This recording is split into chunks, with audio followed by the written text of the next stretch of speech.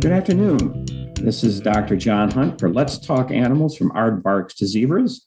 This is usually a live 1 hour interview with people like yourselves, listeners that can call in, but we're still in our pandemic mode. So we will not have any callers. No one will be able to call today. This has been pre-recorded, but in the future, I think we will have the ability for the listeners to call in, but not today. Typically, our show is every fourth Thursday at 4:00.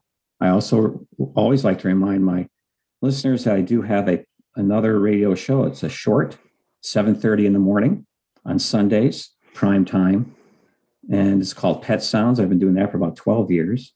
Just short topics on anything related to animals and pets. Today, my guest is Mr. Al May, who is a public health liaison for the CDC for the state of Maine, but he's not here for that. He's here because he is a farmer, what I call a gentleman farmer, we'll find out if it's an occupation or just a hobby. And I wanted to bring him on because I think there are a lot of people who are interested in getting back to the earth, so to speak, and he's doing it. And I think, can share a lot of ideas and stories that will help us. Good morning, Al. How are you? Morning, John. It's good to be with you. Thank you very much for inviting me. Well, it's a pleasure having you. For disclosure here, Al and I have known each other for many years because the farm he is on, he bought from my family. And I knew that farm since I was 12 years old. It wasn't a farm when we bought it. My family bought it. It was just a farmhouse, and Al's turned it into a farm. But so I know that area. I know his farm intimately as a child. So I have a special interest in Al's story. So Al, how did you get to Maine? Well, I was in Connecticut back in 2000. I was finishing up a joint master's degree in public health and environmental science at Yale University. And in that summer of 2000, the lab that I worked at came up to Mount Desert Island Biological Laboratory and in Bar Harbor. And they started a program there looking at cellular biology, molecular biology. And I would manage the lab in New Haven, but I'd have to come up to Bar Harbor about once every 2 weeks to bring supplies up to this other lab in Bar Harbor. And by doing that, driving across the bridge into Kittery and then coming up the line and go to Belfast and going into Bar Harbor, it just started building a love affair for Maine. It's amazing when you cross that bridge, you just feel like you're in a different world after leaving New Hampshire. So I used to come up, and then the Maine Bureau of Health at the time, around 2003, 2004, there was a new initiative that federal CDC was putting out called the Environmental Public Health Tracking Program, and they were trying to hire, but there was a hiring freeze. So I met the state epidemiologist around 2003, started corresponding. He couldn't hire anybody, but at the time in 2004, I went up for an interview and actually got the position of an epidemiologist and comprehensive health planner for that program, also working in childhood lead poisoning and environmental public health tracking, as well as becoming the program coordinator for the occupational disease program.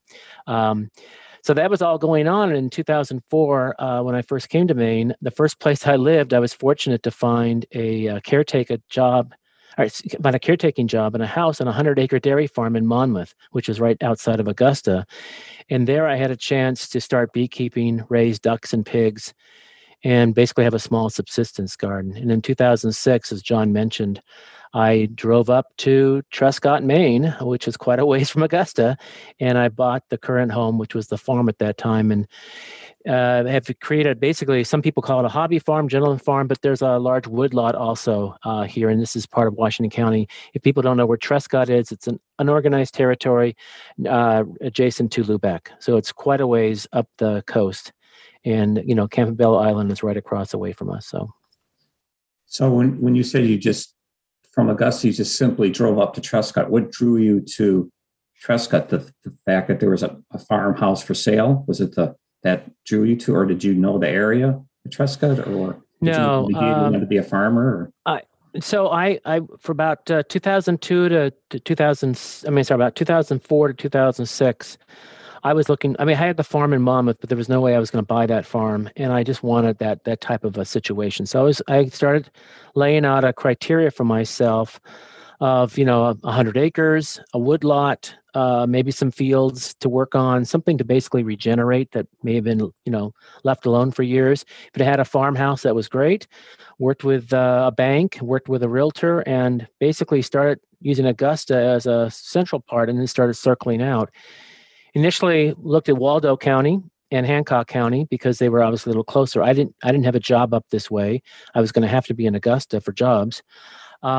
And then I thought, well, I'm going to keep going. And I went up to Washington County, started looking areas. And one day I was driving. I had a couple of places I went to, and they were there were three disappointments. And I couldn't find your farm. I couldn't find the Jones Road. And things are a little bit hazy up there. Yeah. So I couldn't find it. And I said, oh my God, this day's just been a disaster. And so I am going to just drive. And I took the outside road that goes to Cutler.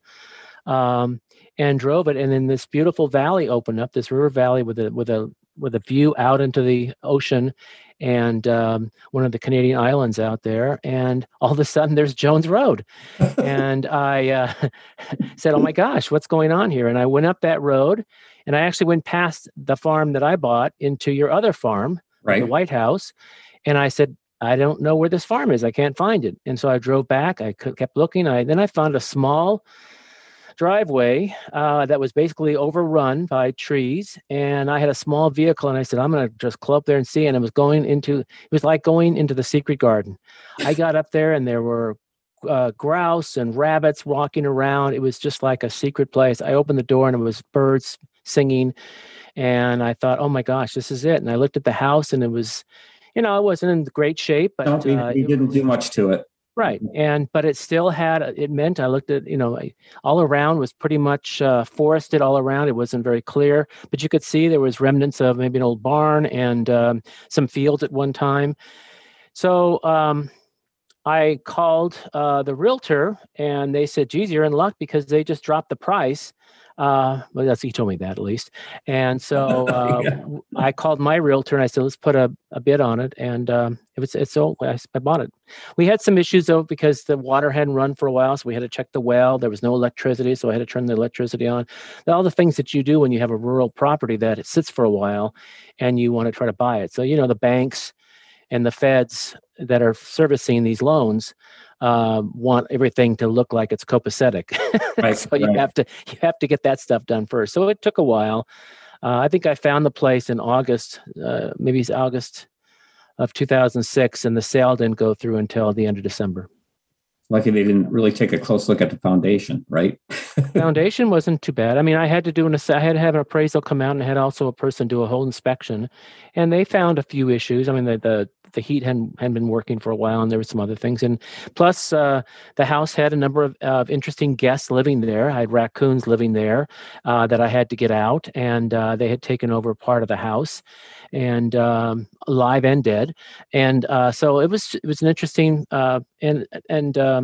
I actually didn't live in it the first winter. I was up and down because back and forth. I still lived in Augusta area, so it was quite a drive. But the first winter there, I had to put a new roof on the place, so that's where I put a metal roof, and then also get a heat source for the place. So, and that was the propane vented heater. So you had a preconception. You're looking for a farmhouse with, you said, fields and woods. You wanted woods because you wanted, and if possible, water, a groundwater source, a lake, a stream.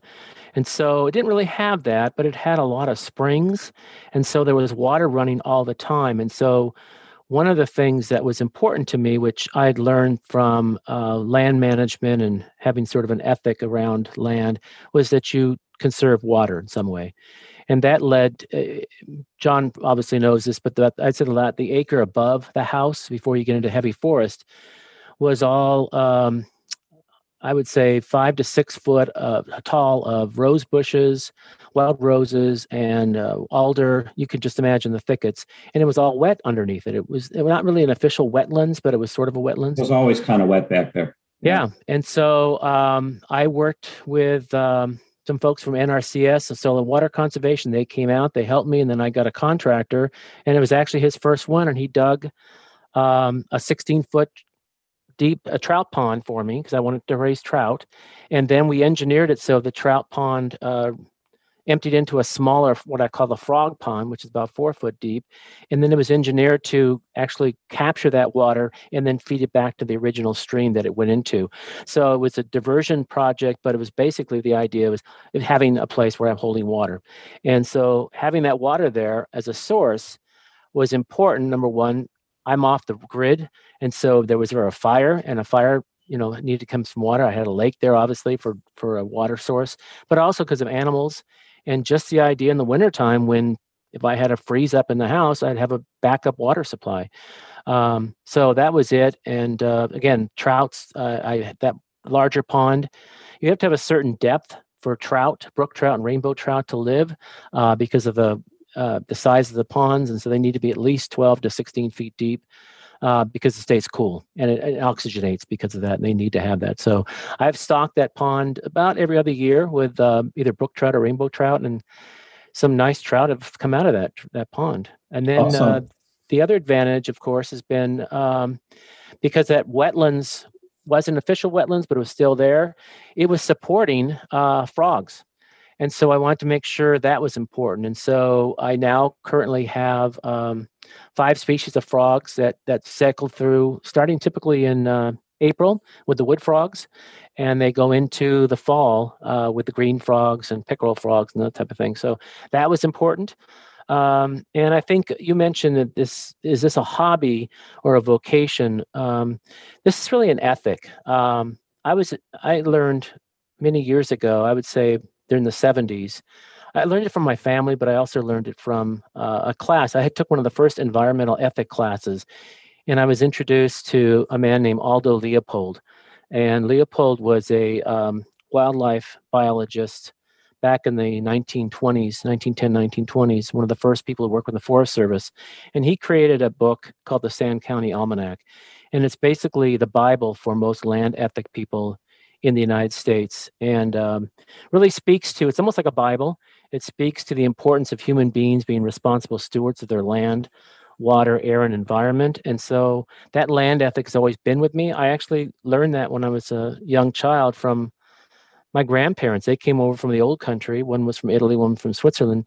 And we lived in Los Angeles. And in Los Angeles, they had about an acre of land that they converted to, they fully lived off that acre of land. They hardly went to the store. They grew Swiss chard and a lot of the stuff they brought over for Europe.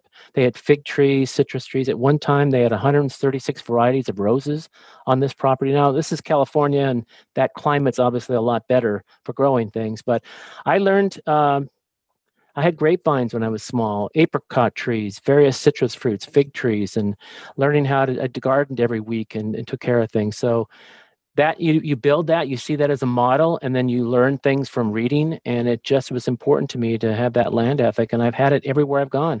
I lived in New Haven as a student, and I took over the place I was renting and did their whole front yard and their backyard and put in a garden. And so it's just part of me. I think you have to live and breathe that thing. So I guess maybe it is kind of a vocation in a way. Also, a lifestyle. Yeah. Because that's what. Well, I think that's the term. Ethic is that term. Actually, it builds something inside of you. Yeah. Well, your pond is like a field of dreams. You built it, and they will come, and they did. All the frogs, and with frogs and fish, you got the predators coming by too. All of a sudden, right? Yeah, and I will tell you, folks don't think about this because we have a lot of forested land in Washington County, and in my opinion, it's been left to.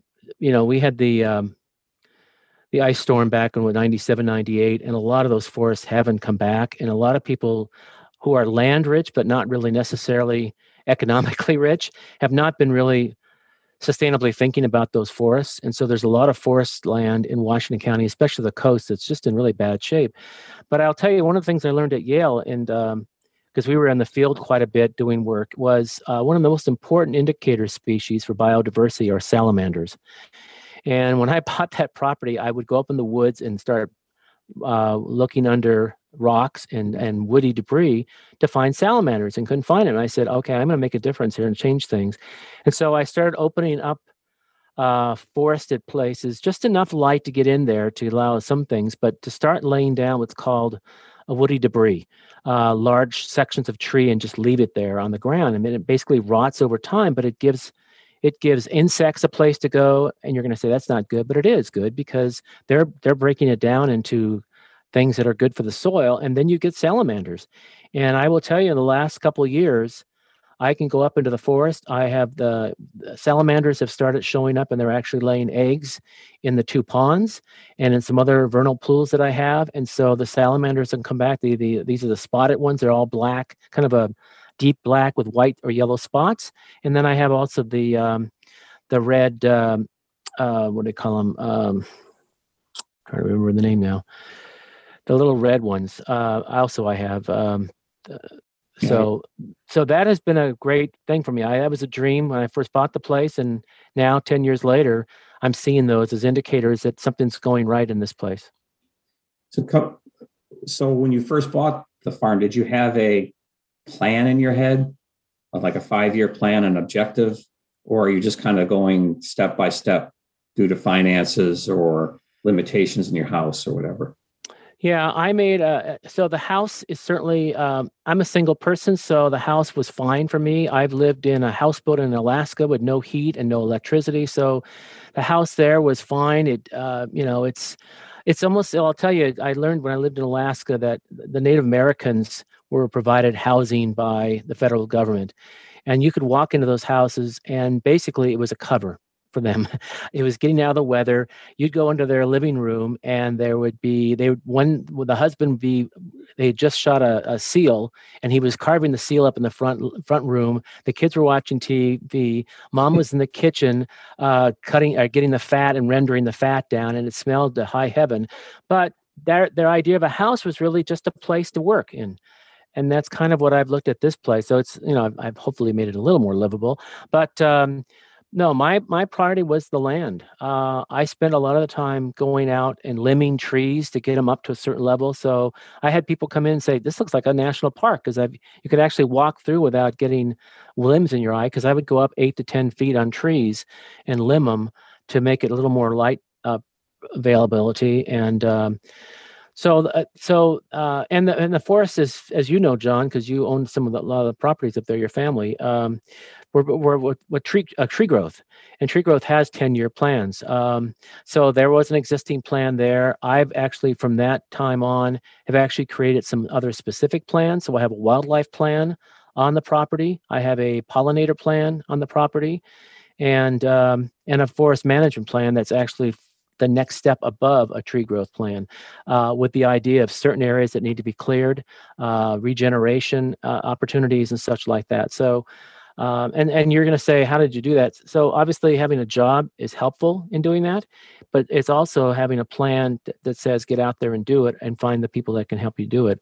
But NRCS, which is a USDA agency here in Avery County of Maine, has some great opportunities for people, but you need to make a relationship with them. I applied a number of years and never got anything. And then after a while, they saw that I was persistent. And I also looked for opportunities that maybe a lot of people didn't look for. I have a high tunnel. It's 26 by 40, I think it is. And that was gotten through NRCS. They didn't pay for everything, but they gave me quite a bit of money to get that started. Can you tell listeners what that is? Yeah, a high tunnel is like a large greenhouse, but it's quite larger. So it's 26 by 40, but it's about a 18-foot top ceiling. And it's basically used as an extension into seasons. So it gives you a kind of an enclosed space for wintertime, saves you from the wind and the snow. And it lets you approximately, if it's 30 degrees out, if it's 20 degrees outside in the wintertime, it's about 35 in there. And you can actually create smaller beds in there to keep, greens like kale and such like that are already winter-born. They'll actually live all winter long if you can keep it in good shape. So they had a program that I could get that set up. Well, who did you contact very first person? USDA? I mean, someone is thinking they want to do what you're doing. Well, Guidance. because of my education and background, I'm a really good researcher. So I would go online and look at programs. Okay. Well, And people then can there, do. every county has an office. So the office is typically in Washington County is in Washington, is in Machias. I think the other one in Hancock County is in Ellsworth. Your viewers are in Waldo. So whatever the major, probably Belfast, I imagine there'd probably be Hancock and Waldo. I mean, Hancock and, yeah, so Waldo or Ellsworth. Ellsworth probably for yeah, WELU yeah, listeners. yeah. And if they're Penobscot, there's probably one in Bangor. So you can go to the USDA, Google it, and NRCS, and they'll tell you where the offices are. And the other group that's good is the Soil and Water Conservation District. They're usually in the same office, and they're great people that know the land real well and can give you great suggestions on what to do. But the funding comes through NRCS. There's certain programs. And One NRCS means what? and I want to say natural National. resource and something conservation, something. Okay. So okay. I can look it up, but But the impression I get is when you go there for help, they really are eager to help citizens. they are, but it's If you're limited. serious. One of the first things they tell you is the money's limited, and you have to write up a lot of things and really think things out. They don't just you don't just walk in and say I want $1,000 or $10,000 for this. There's applications which are federal government applications are not easy to do. So it takes some time to write that up and get your system in, and then you have to follow their qualifications to get things done, and they give you time frames and that type of thing. So, and you have to be, you can't be someone who thinks about this and then never follows through. They don't like that. You need to follow through. If they say 9 months, you have to get the thing built. Don't get me wrong; they'll give you an extension if it's something they feel, but you can't be a prognosticator. You have to take action. You have to be serious about it, basically. Yeah. This is WERU 89.9 in Orland, Maine.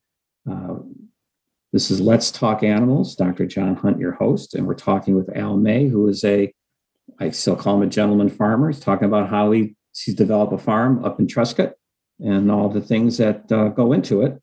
And we're just talking about resources going to the USDA. There's grants and loans and information, but you have to be persistent and serious. Can't just go in there and with your palm up. What kind of investments did you have to make initially for the first 5 to 10 years to get things going? I know you had lopping shears and a bow saw, but what else did you need? Yeah, so working in the forest every week, that was my. So you got to understand too. I bought the place at the end of 2006. I moved in the summer of 2007.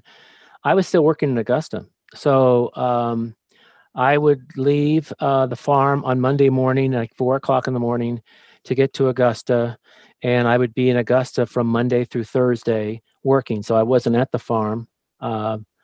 And then I'd come back Thursday night. So I did 10-hour days typically in Augusta to make sure I'd get out and get those hours done. This is before, so we're talking about 2006, 2007. So we weren't into the Zoom world yet. Zoom wasn't even around yet. So that wasn't available. So I would only have Thursday. By the time driving back Thursday night, especially in the winter, it took me usually, number one, the heat was off during the week. Because I didn't want to run the heat while I was there. So it usually took a day for the house to sort of normalize itself, especially in the wintertime. So I had Friday, Saturday, and Sunday where I basically got in the woods and just started working in the woods. I didn't have a wood stove, but I basically tried to cut wood for the wood stove when it would come down the lane. But really it was about limbing and doing a lot of that and opening up areas, trying to get rid of diseased trees if I saw them. One of the things that we find in Maine, but a lot of times in Washington County on cherry type trees, is something called black knot. You'll see this black kind of fungus growing on trees, and it's very contagious, and it actually destroys cherry trees. And typically up in our area and most of Maine, those are choke cherries, and people don't think it's a big deal. But if you have it on choke cherries, it actually will move.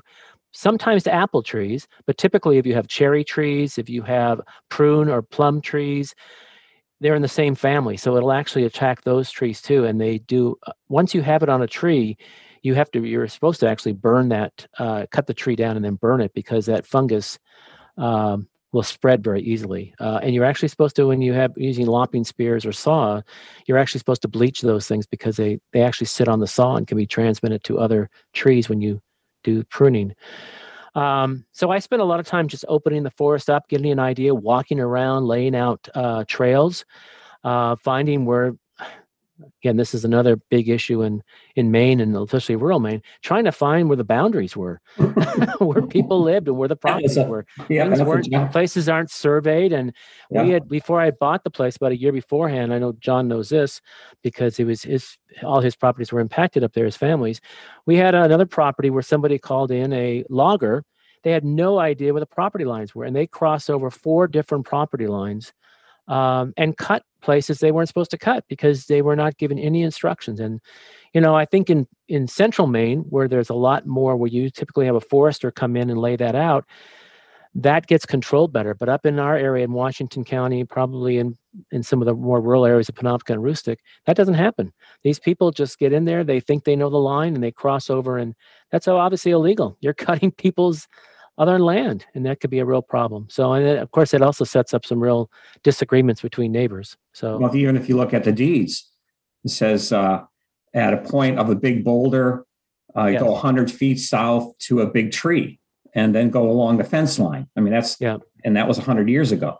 So one of the first things I did was get a survey done on the property, and I found actually that the state maps were wrong. There was about 5 acres at the top of the property that was actually cut by this woodcutter, and it was actually not their property. It was the property on mine. But the pictures had shown it being belonged to that other person. So that's an issue. So the survey helped that. And after I got started surveying, a number of the neighbors in the area started surveying too to make sure those lines were clear. So a lesson and lesson learned. And surveys are not cheap, but I will tell you, it's sure in the long run it gives more value to your property, but it also just lets you know what you have. Yeah, and for legal reasons, it's something that probably everyone, especially in Washington County, you should do. Invest a couple $1,000s in the survey, and the surveyors have a heck of a time too. They'll go back on deeds and find out that the deed wasn't properly transferred, and this and that. I mean, it's a mess because it was so casual.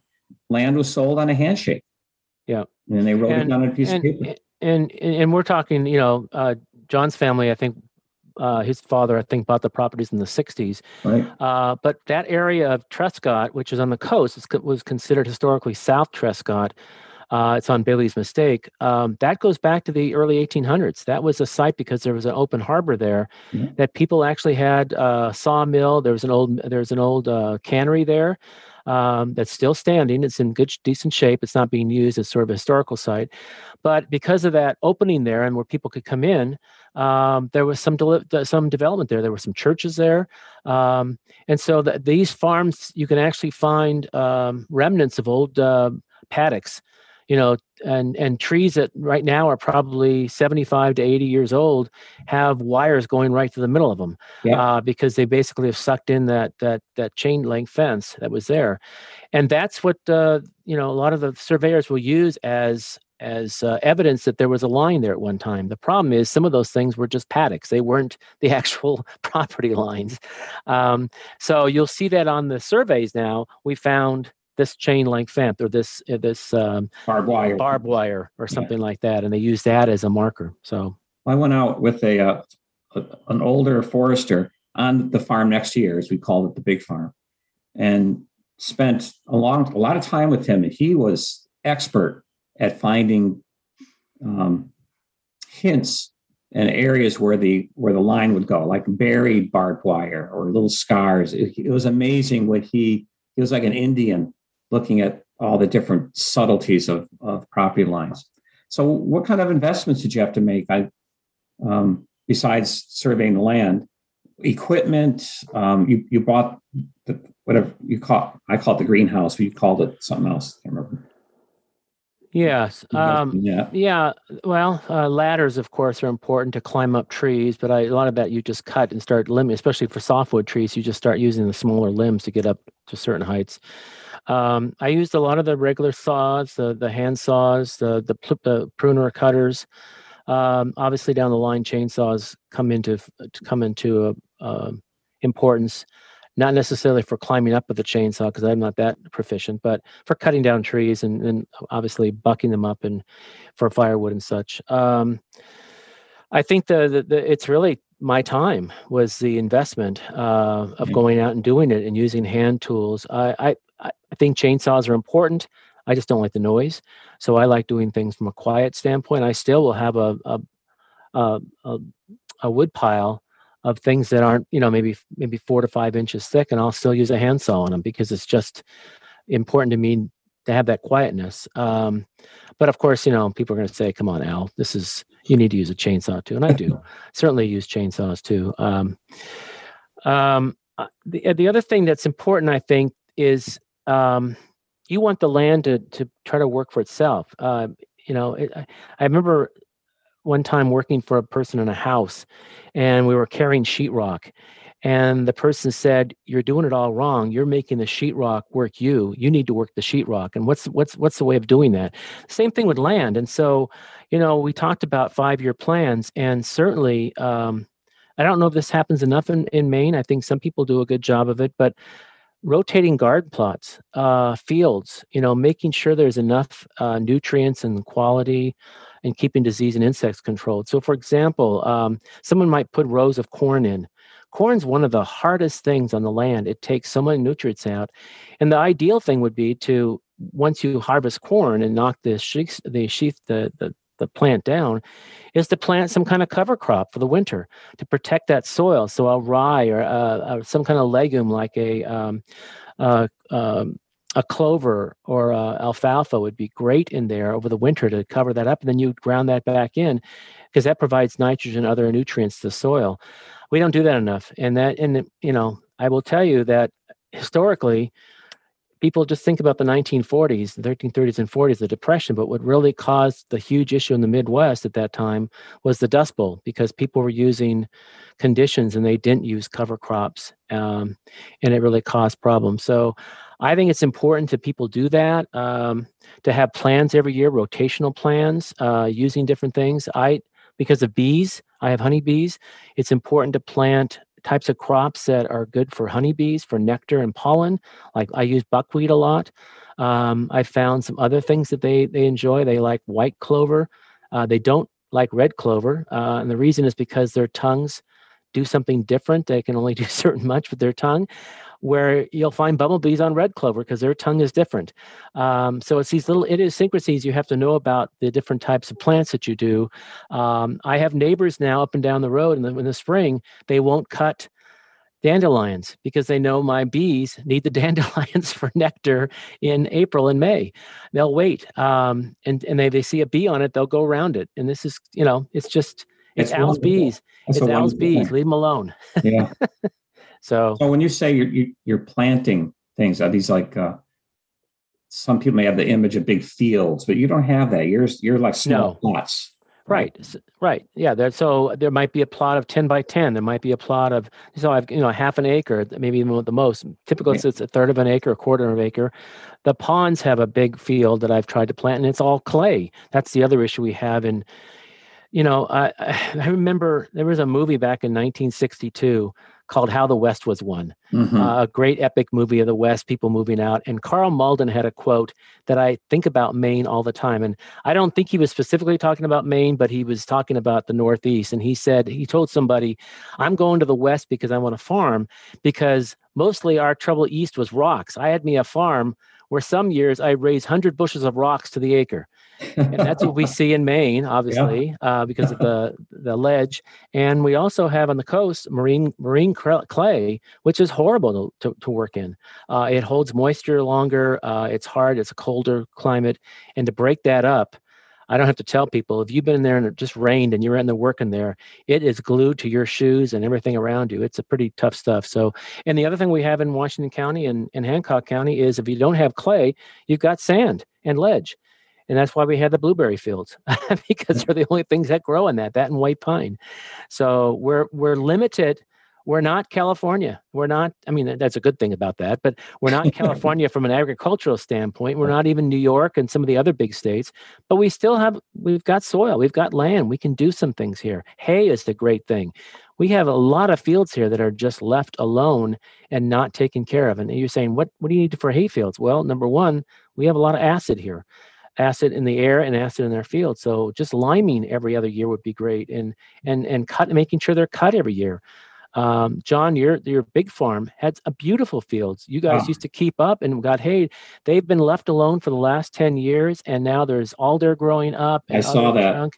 And that field is going to probably take 2 to 3 years to come back with implementation of lime, cutting it constantly, getting some of the brush down, maybe running my geese, or if someone's got some horses or stuff, getting manure out there to that place, and it'll probably come back. It just is. It doesn't take long for these fields to go bad quickly, and it's a shame because it's a resource.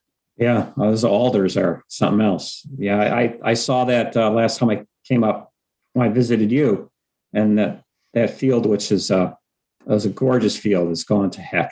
It's a horrible thing to see.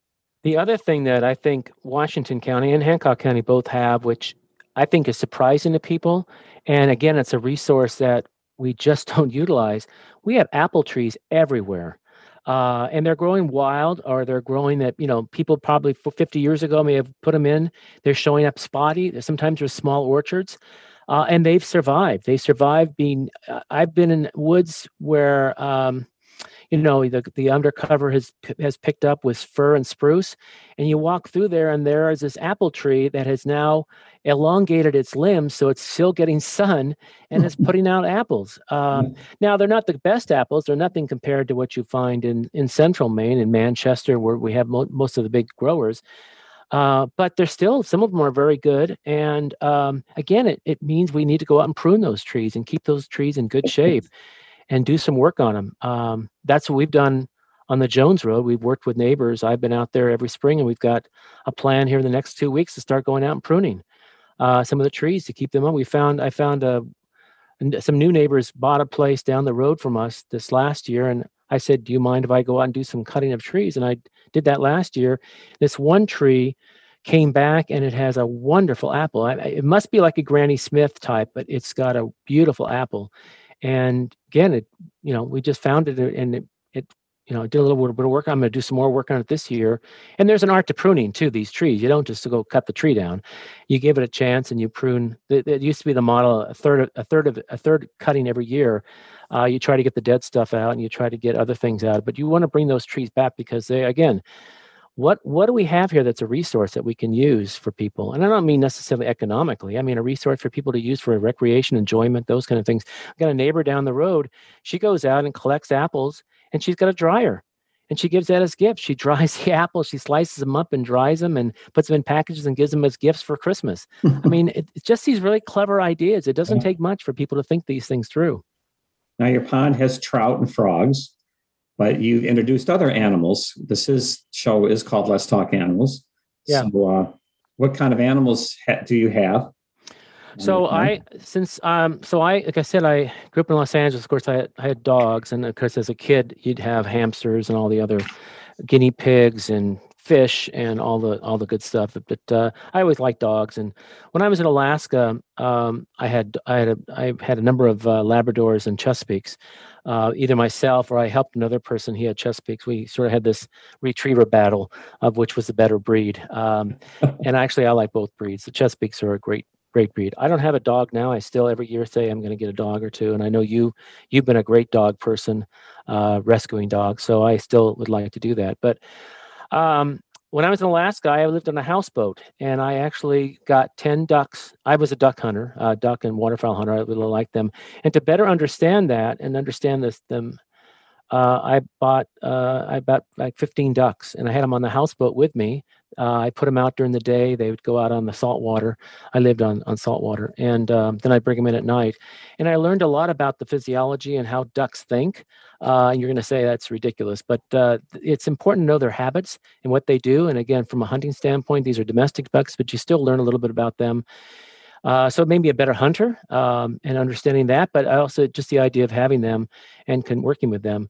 When I came to Maine, that was the first thing I did when I was in Monmouth. Is I had ducks, various types, and then I also one year I had pigs because I thought pigs were a very interesting animal. Up here in Monmouth, up here in Trescott, I started with ducks with the idea of providing the eggs to the local pantry. So I do that every year, and I've done that now. I'd say probably at least 8 years of every year giving ducks. The ducks, of course, don't lay as much in the winter, so I don't obviously give then. It's typically April through October initiative. So every month I bring in 15 to 20 dozen eggs to the pantry. And duck eggs, a lot of people like them. A lot of people say, "Oh my God, duck eggs! What the heck?" But you look historically and look at culturally, European countries typically use duck eggs more than anything else. They have a certain more of white part of the egg, and that's good for baking.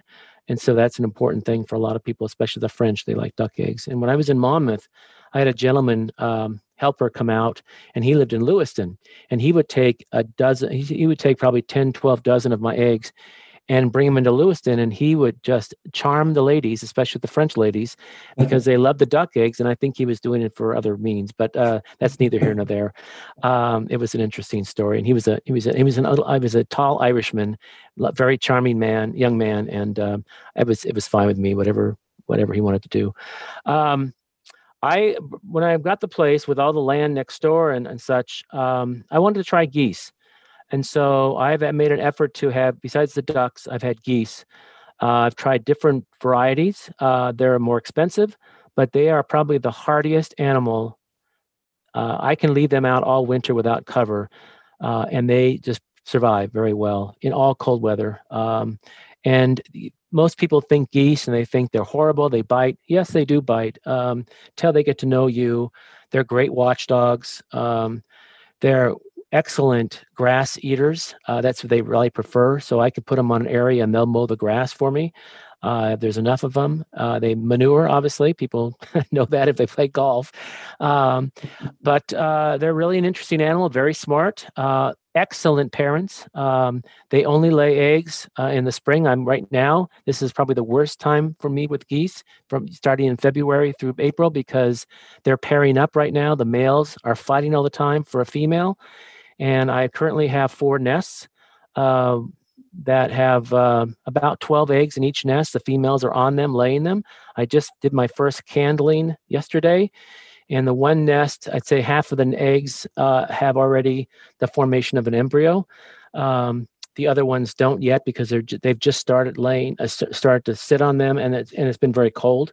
So they're outside. They have one inside, but that was a fairly recent one. So that's really interesting, learning all about the anatomy, the physiology, and the understanding of how they mate and all that type of thing. It's interesting.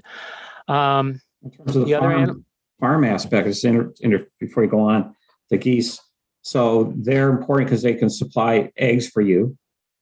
I mean, what is it? How do they contribute to the farm? Maintaining grass and I don't know. Do they eat insects at all?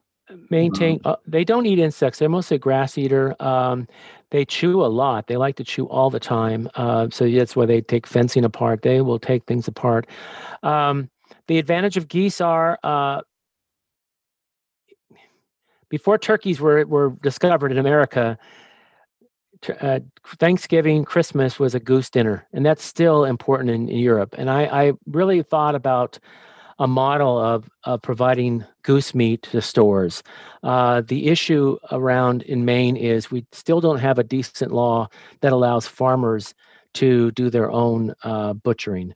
You have to go through a process and really go through a butchering process and have a license for that. And we have a couple in Washington County, but that's typically for chickens. Or wild animals. Someone wants to bring a bear to somebody, they'll butcher it for them.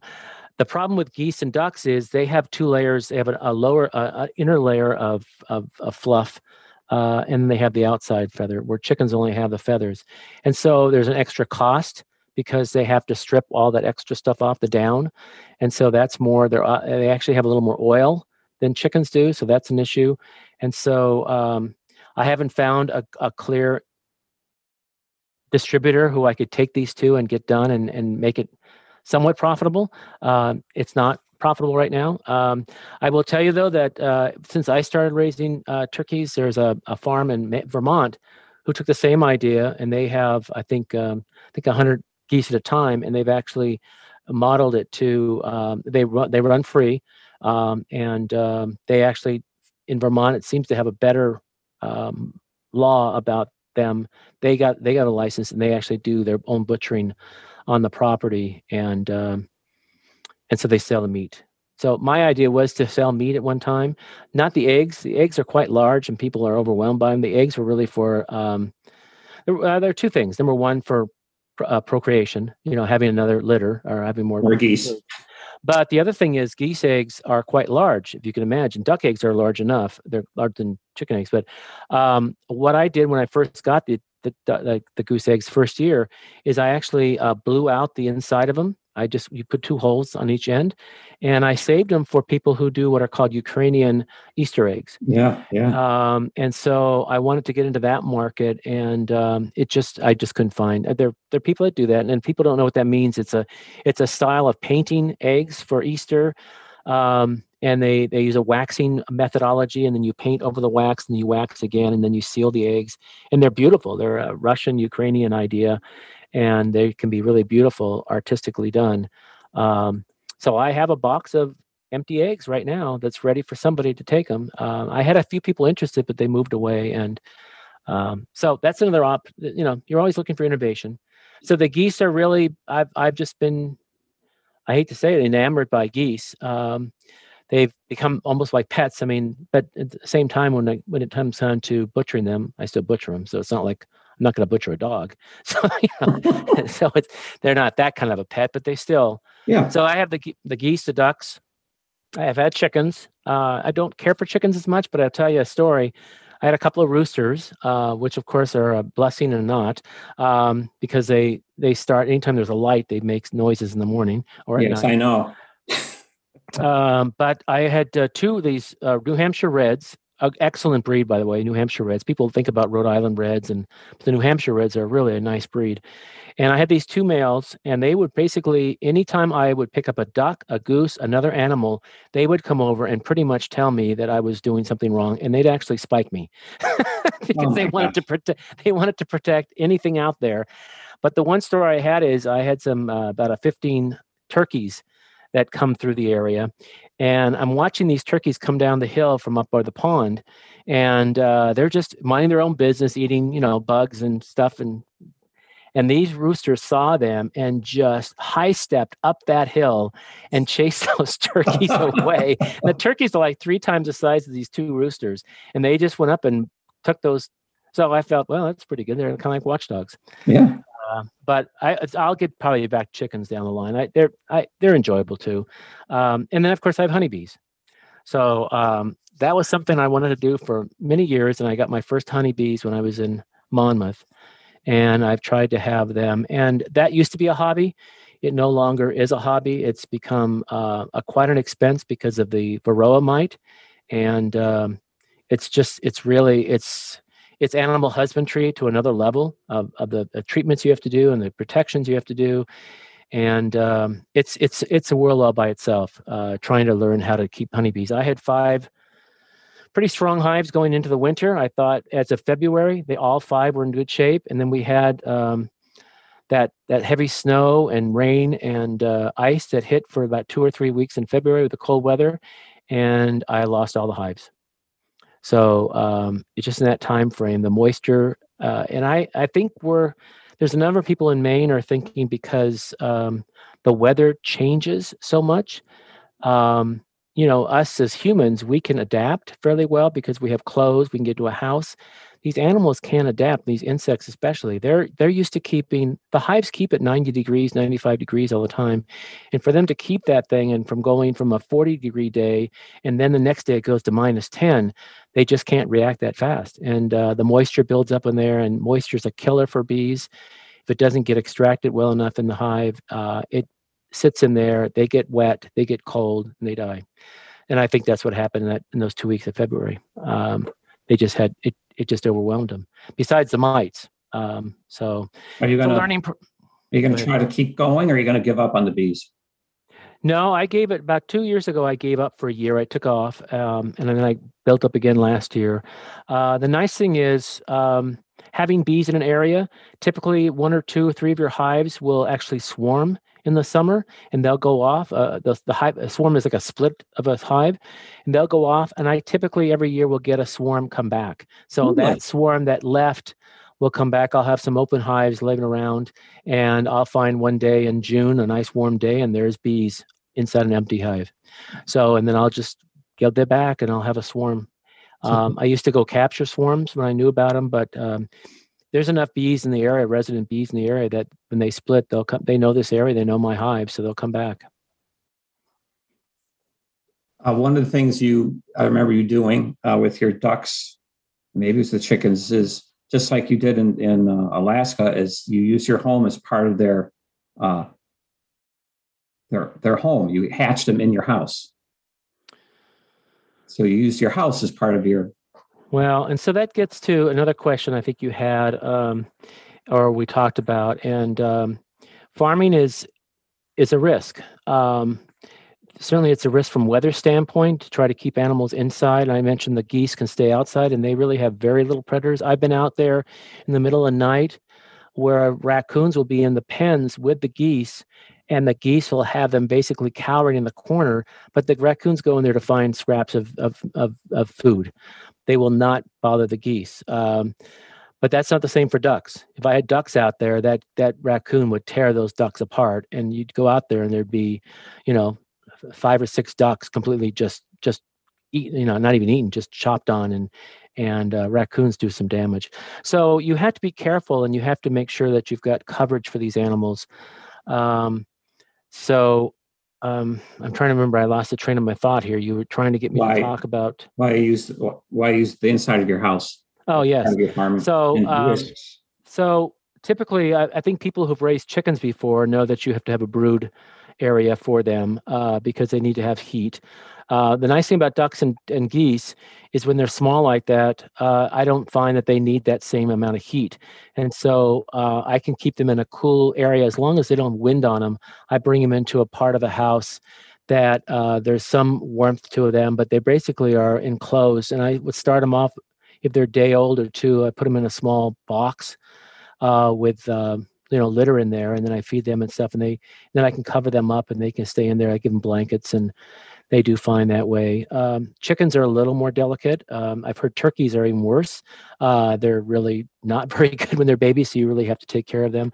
I just because I work away from the house during the day. This was before COVID, I didn't want to leave electrical lights going and stuff like that because just like anybody in Maine, we're just in old houses, and with old wiring, you're just worried about a fire. And so I try to keep as much electricity down in the house while I'm gone. So it's better to figure out other ways of keeping them warm. And so far, the ducks and geese especially are pretty good.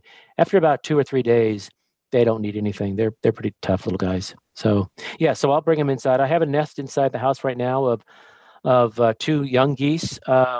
The male was beaten up so badly he's got hardly any feathers, so I put him inside and then brought him a girlfriend, and they've actually started a nest in the house. They go out during the day, and then I bring them in at night, and she sits on the nest. She keeps it clean, and so we'll see how that turns out. So do you have any? You said you may want to get back to chickens. Any other animals you want to add? And what would you advise someone who's thinking about a small farm? How would you advise someone in selecting the kind of animals you put on a farm? Well, so my job with Maine CDC and working with social services folks and stuff, what's interesting to me is, and I know animals are good for the soul, and so we find people that will get animals even though they don't have the economics or the mainstay to keep them. And animals cost a lot of money. This is, I'm lucky enough to have animals that don't really use a vet, and nothing against Dr. John here, but vets No can offense be taken. vets can be an expensive issue, especially with dogs, cats, horses, um, and cows, I guess, and sheep. I've picked animals that typically don't, but I will tell you, certainly, um, when I had ducks and geese and pigs, and I'd go to work, people said, "Al, you've got the natural site and environment for influenza," because ducks and pigs and humans are the ones that transmit influenza back and forth to each other. So I was always interested in that. Avian influenza is a huge issue with my animals. So I got to be careful if there's any wild ones that intermix, and they typically don't. But I have certainly Canadian geese around and other geese. I really enjoyed pigs. I thought they're a great animal. They're lovable. If they're not the type of thing you see. People see them in mud and guck and all that kind of stuff. They don't like living that way. They only do that as a protection. But if you go into the Midwest, and you go onto the open fields out there, you'll see these little A-frames, and you'll see a little snout pick sticking out. That's a pig. And they're out there on free range, and they love it, and they'll go into those little houses because during the hot part of the day in the sun, they're very sensitive. They don't have any hair on their skin, or very little, so they're sensitive to sun. That's why they used to get in the mud, to protect their skin. But pigs are a really smart animal. They'll do a lot for the farm. I mean, the old adage for a pig farmer was they're the mortgage keeper. I mean, they were the ones that saved your mortgage. So we have just a couple more minutes. If there's anything wise advice, or just share a little bit about some of your harrowing experiences. You've had some bobcats and the like, predators. Yeah, obviously honey attracts bears, and I've had bear attacks on the hives, and certainly that needs some protection. Usually electric fences, people have found that works. Though I found that even with electric fences, some people have had moose crash right through the electric fence and knock the beehives over. They're not going for the honey, they're just moose. Yeah.